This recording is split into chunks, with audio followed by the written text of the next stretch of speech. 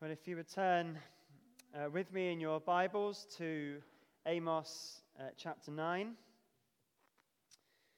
Amos chapter 9, and I'll read verses 1 to 10.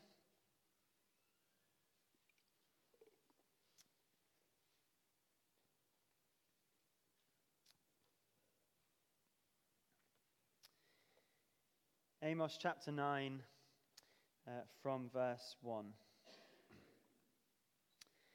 I saw the Lord standing by the altar, and he said, "Strike the tops of the pillars so that the thresholds shake.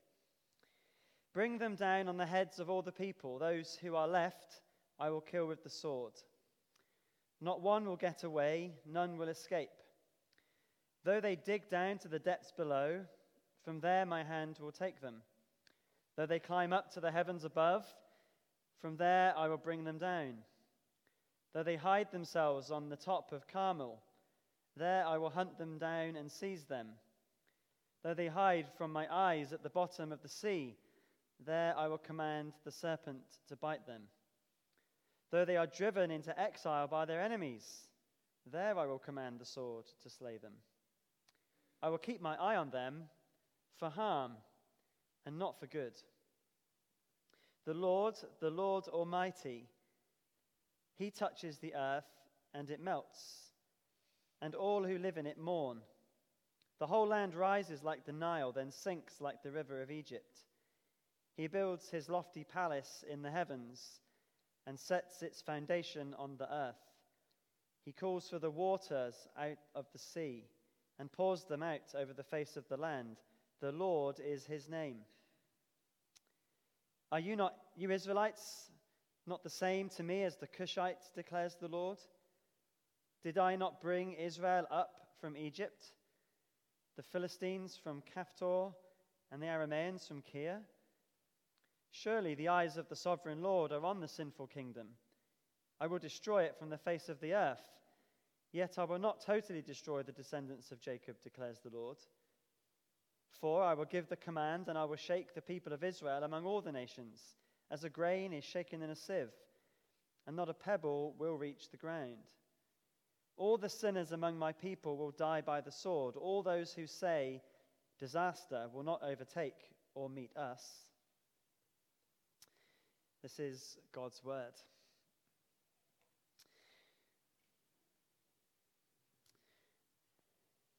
Where is your confidence in escaping this judgment from God that we've read about in Amos many times? Now, of course, the answer, most of you I'm sure know, is Jesus Christ. But in our passage today, we're going to consider whether our confidence is really in him, or whether we're putting our confidence elsewhere, in some things that you can't be confident in. Amos has been tough going and hard hitting because the main theme of this book really has been about judgment. And we've basically seen different aspects of that same theme. So we've seen the reason for the judgment, why it's deserved. We've seen what it's like to be judged by God. We've seen what it means to sin against privilege. We've seen a warning against complacency in our lives, to take sin seriously. We've seen how to be ready for the day of the Lord. We've seen the call to return to him. And we've seen, I hope, over and over again, the mercy of God. That's been a constant theme, the mercy of God. And as New Testament people, as we've been reading this, a common theme that we see over and again is that Jesus Christ takes the judgment of God on our behalf, and he is the only way of salvation from facing this judgment that we all deserve. Well, when we get to Amos chapter 9, verses 1 to 10 brings the judgment section to a close with a sense of finality that sums up all of the lessons we've learnt so far. There is a sense of finality and certainty as we look at these verses. And this finality is shown in the very first verse, actually, when we look at the name Lord that is used. Look at verse 1. Amos says, I saw the Lord standing by the altar. Now, normally when we read the word Lord for the people of God, you'll see it in our Bibles with the capital letters Lord. And that's the translation of the word Yahweh, the covenant name of God for his people. But here, you'll see in your Bibles that it's small letters Lord, which is a translation of the word Adonai, which is not the covenant name of the Lord for his people. And it's almost as if Amos is saying, this is no longer your covenant Lord, or you are no longer God's people. It is as if God is showing that in the end, Israel have shown themselves not to be the covenant people of God.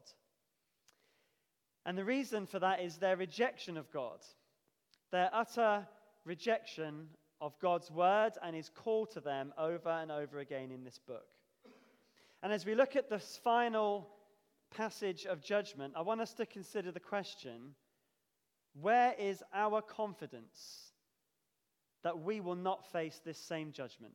Where is our confidence that we will escape the judgment that we all deserve for our sin? And in this passage, we see three truths that we can have confidence in. Two negative, things we can't be confident in, and one positive, something we can be. So first of all, be confident that you can't run from God's judgment. Be confident that you can't run from God's judgment. Look at verses 1 to 6. If you're hoping to escape the judgment of God, you can't just run away. And the fact of not being able to escape is what we see in verses 1 to 4, and the confidence that this is the case is what we see in verses 5 to 6. So in verse 1, Amos sees the Lord standing by the altar. Now, the altar here is likely to be the one at the sanctuary at Bethel, and that was where Israel worshipped counterfeit gods. Here, in the place where counterfeit gods were worshipped, idols, the real God appears. Amos doesn't see anything here that represents anything. He sees the Lord himself. The point being, this is the true God appearing in the counterfeit temple. And the real God, with real power, calls for the destruction of this counterfeit temple of idolatry and for it to fall upon all those who worship it. Now, for those of you that know your Old Testament, you may think of a story where a false god's temple fell upon the worshippers. Can you think of what that story might be? It was the story of Samson. Samson was in the temple of Dagon, a false god who was worshipped by the Philistines. And Samson asked God for strength to destroy the Philistines, and this is what we read. Then Samson reached towards the two central pillars on which the temple stood. Bracing himself against them, his right hand on the one and his left hand on the other, Samson said, "Let me die with the Philistines." Then he pushed with all his might, and down came the temple on the rulers and all the people in it. Thus he killed many more when he died than while he lived. What Samson does here to the Philistines is he is God's agent of judgment for them against their sin of worshipping idols.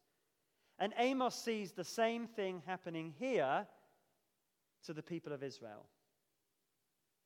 We read at the end of verse 1 that no one will get away, none will escape, just like what happened here in Samson's time.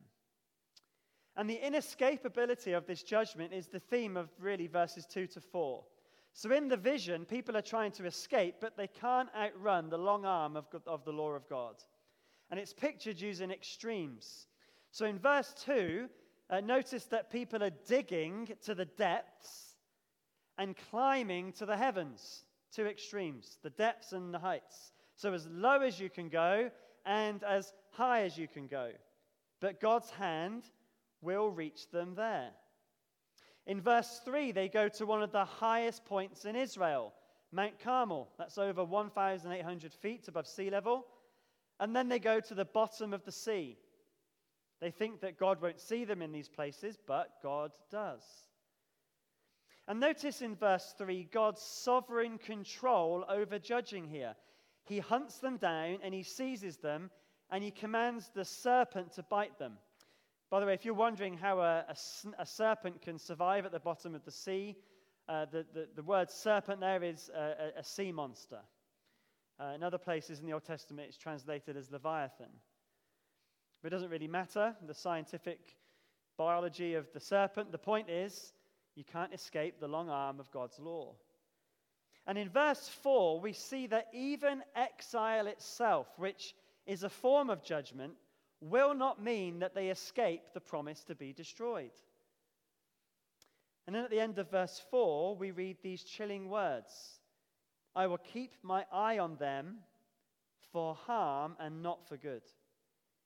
And that's so chilling because normally when we think of God keeping an eye on them, we think of him keeping them safe. So if you were to say to me, Steve, can you keep an eye on my child? I know what you expect me to do. But here, the eye is for harm and not for good.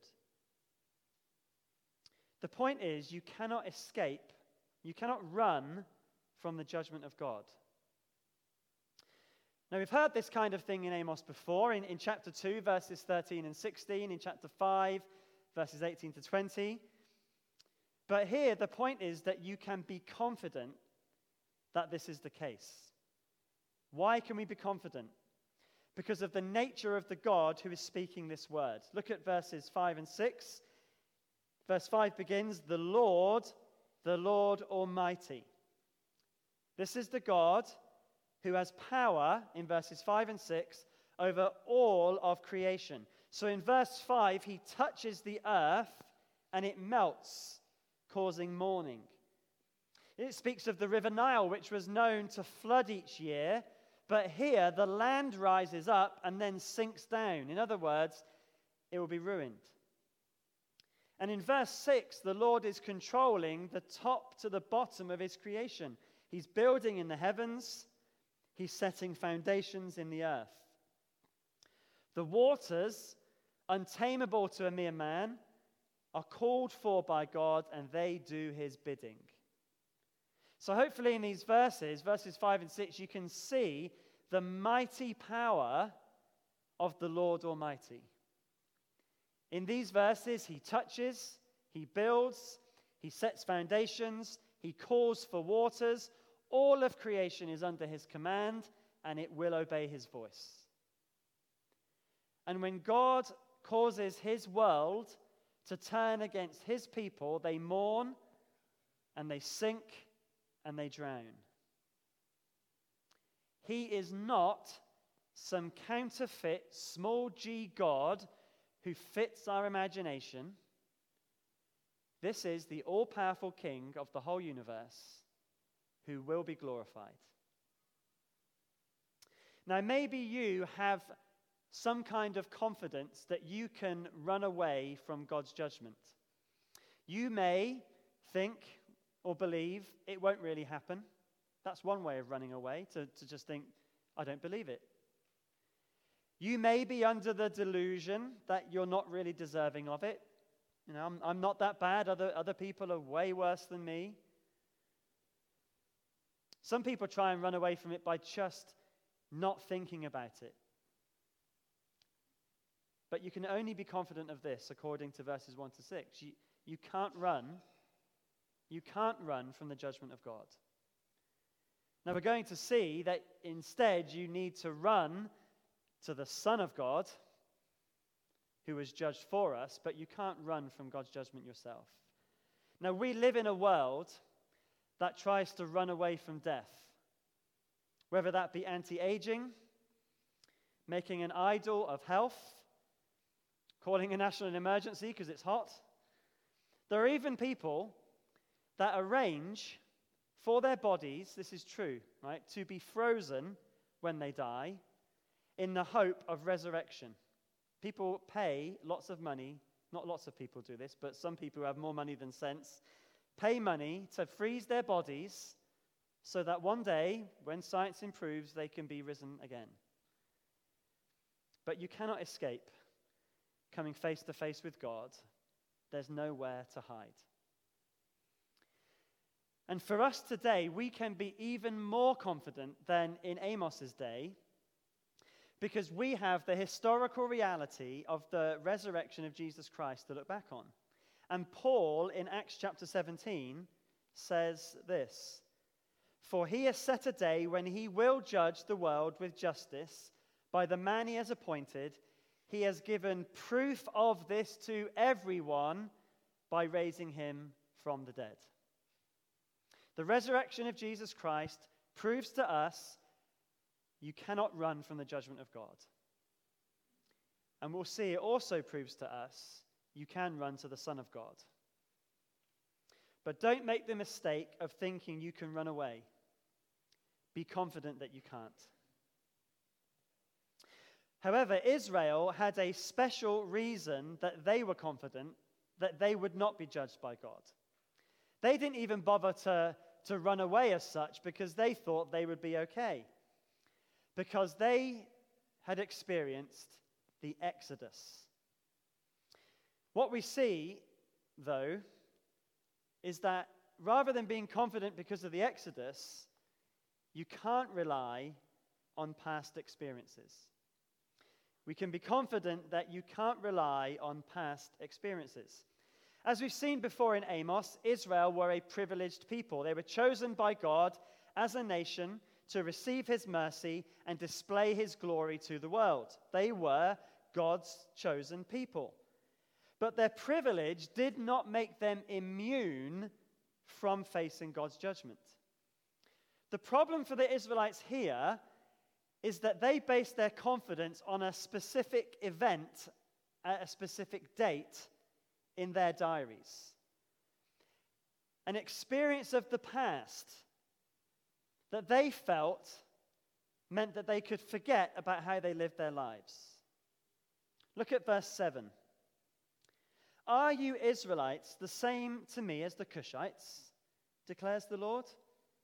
Did I not bring Israel up from Egypt, the Philistines from Caphtor, and the Arameans from Kir?" The Israelites here are classed in the same level as the Cushites. Now, the Cushites were a faraway people down in modern-day Ethiopia. Their name is synonymous with being far away from God. And God points out that Israel are just like them. They're far away from God too. Maybe not geographically, but they are far from God. And God points out that there are other nations as well that have had Exodus experiences. The Philistines and the Arameans, they came from Caphtor and Kir, respectively. And God says it was him that brought them from those places. God is the king of the nations. He rules over them. Did the Philistine and the Aramean experiences of deliverance entitle them to protection from God's judgment? Well, nobody would argue that. The point being made here is that the Israelites thought that because they had this experience of blessing in the past, that they were entitled to God's blessing in the future, regardless of how they lived.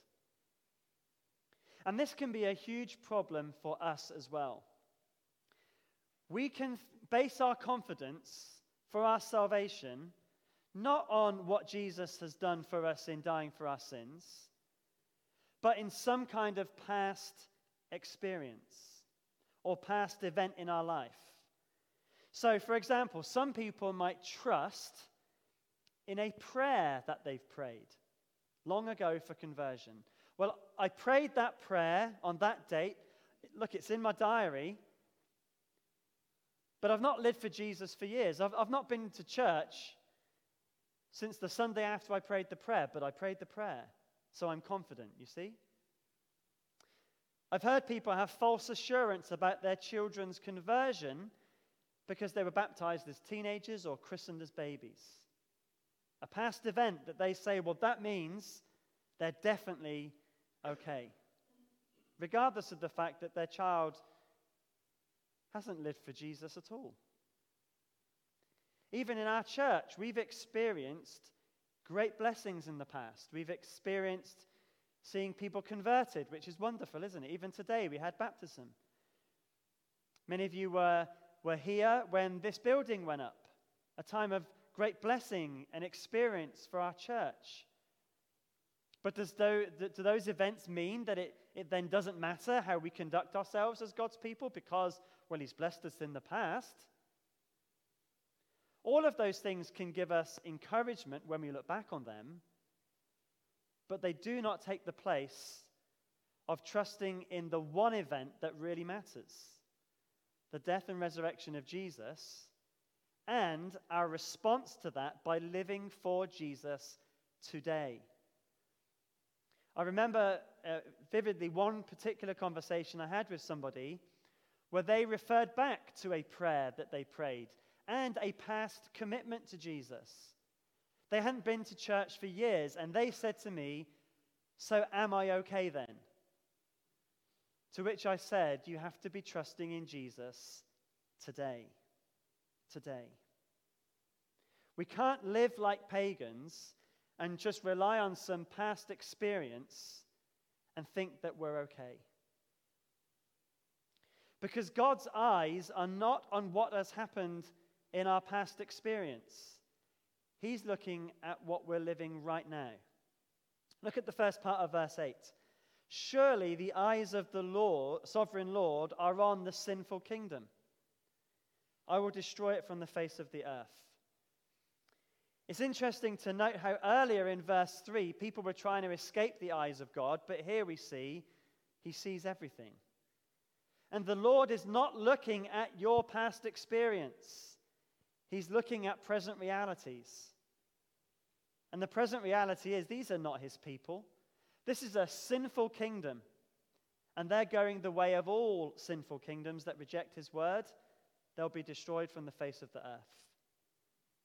Now, this is not talking about a one-off sin where a Christian has fallen but repented. What we see here is a rejection of His word, a decision to live their own way and think that they'll get away with it because of a past experience of God's blessing. That's what we're seeing here. All Christians fail. We all sin every single day. But every single day we also come before the Lord and we repent of our sin. This isn't talking about failure in the Christian life where we're repenting of sin day by day. This is talking about a rejection of God's word.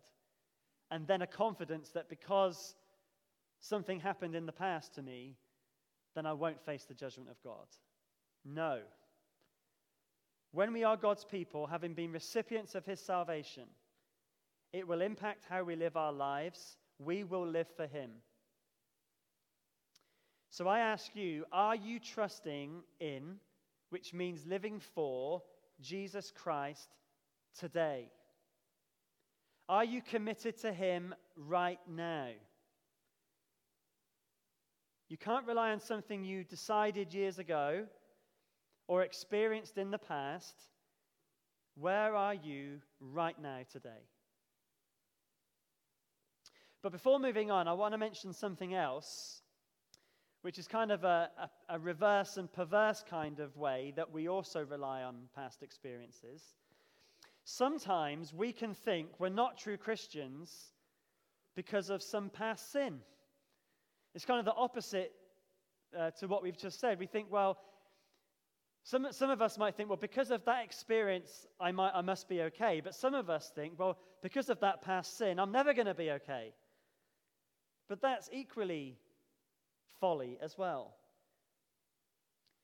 If we are trusting in Jesus for the forgiveness of our sins, it doesn't matter what those sins have been. It doesn't even matter if we don't feel forgiven, although we might want to pray that we do. Our salvation is only ever based on what Jesus Christ has done for us on the cross and in His resurrection from the dead. And we can rely on that to save us from our sins. And we can appropriate the truth of that in our lives every single day. So you can't rely on past experiences for your salvation, but neither can you rely on past sin to stop you experiencing salvation. Our salvation is only ever based on the finished work of Jesus Christ.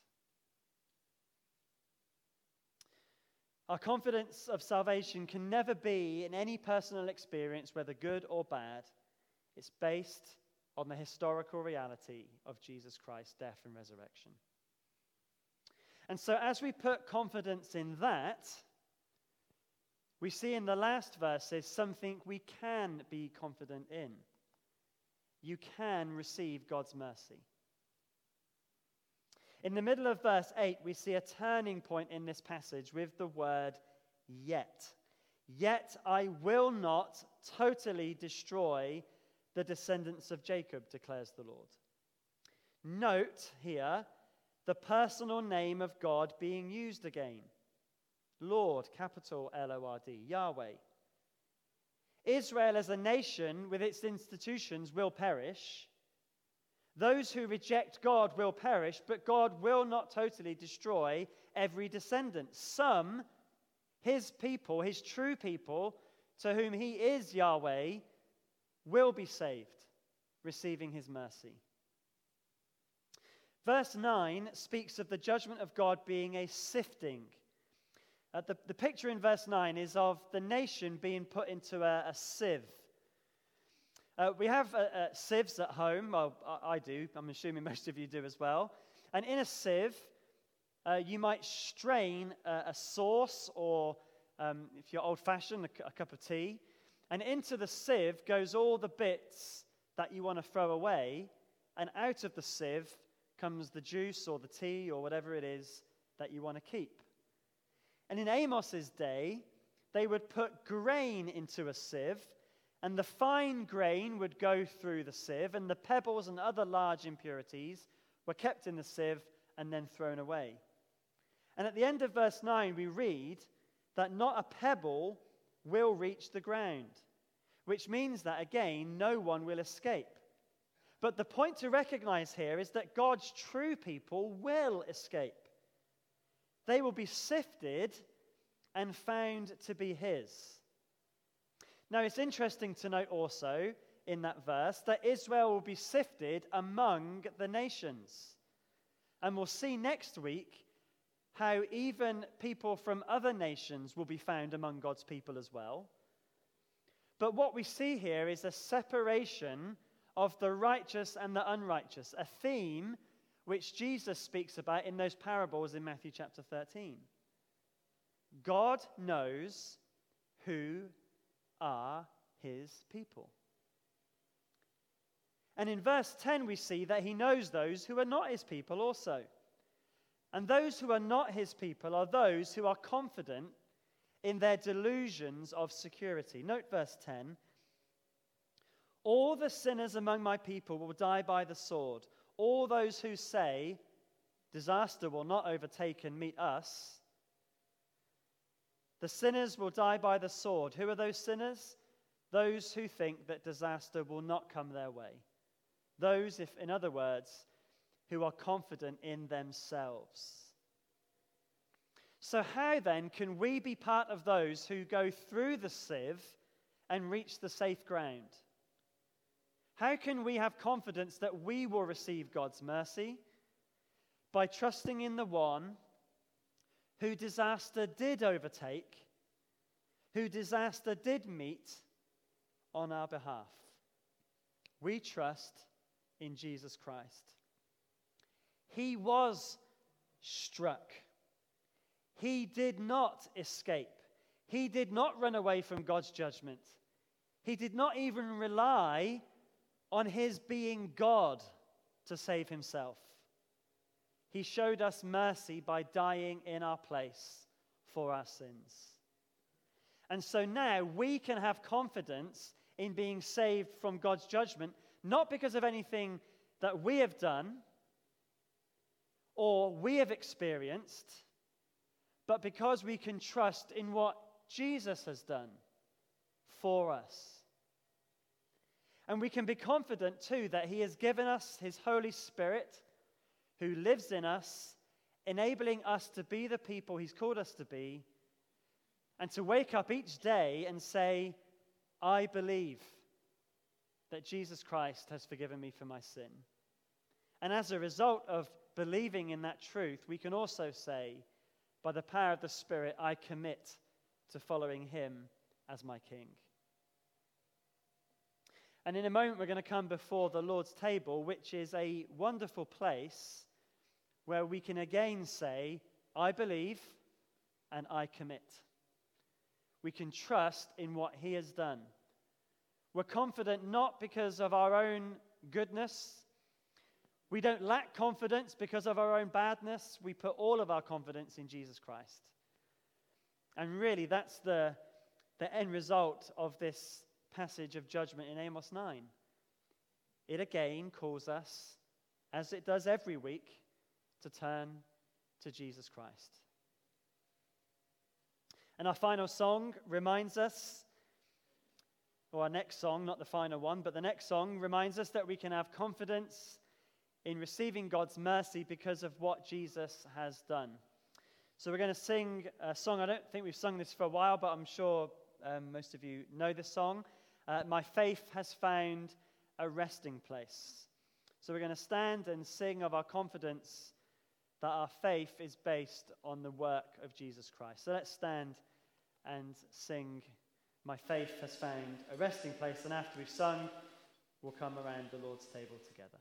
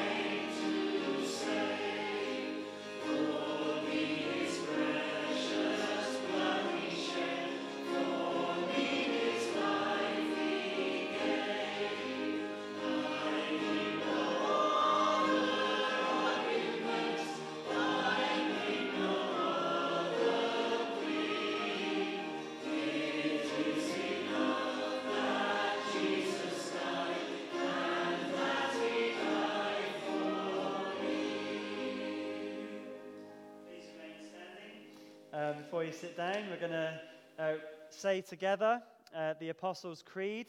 I mentioned that it's important that we remember to remember what we believe and put our confidence in. And so we're going to say together what we believe before we come to the Lord's table. And in the Apostles' Creed, we say together that we believe in the forgiveness of sins, which is what we remember as we come to the table. So let's say these words together. We believe in God the Father Almighty, maker of heaven and earth, and in Jesus Christ, his only Son, our Lord, who was conceived by the Holy Spirit, born of the Virgin Mary, suffered under Pontius Pilate, was crucified, dead, and buried. The third day he rose from the dead. He ascended into heaven and sits at the right hand of God the Father Almighty, from where he shall come to judge the living and the dead. We believe in the Holy Spirit, the holy worldwide church, the communion of saints, the forgiveness of sins, the resurrection of the body, and the life everlasting. Amen. Please take your